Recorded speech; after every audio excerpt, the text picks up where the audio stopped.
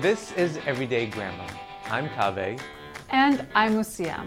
Today, we should take the time to talk about take. Thoughts, Kaveh? Totally. I would love to talk about take today.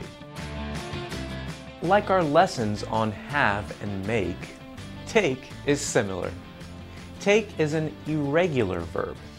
The past tense of take does not have the usual ed ending. Instead, the past tense is took. The literal meaning of take is to move or carry something from one place to the other.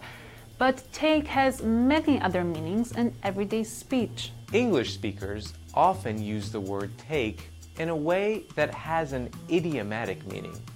In other words, the verb take and the words that follow it have a different meaning than the individual words suggest.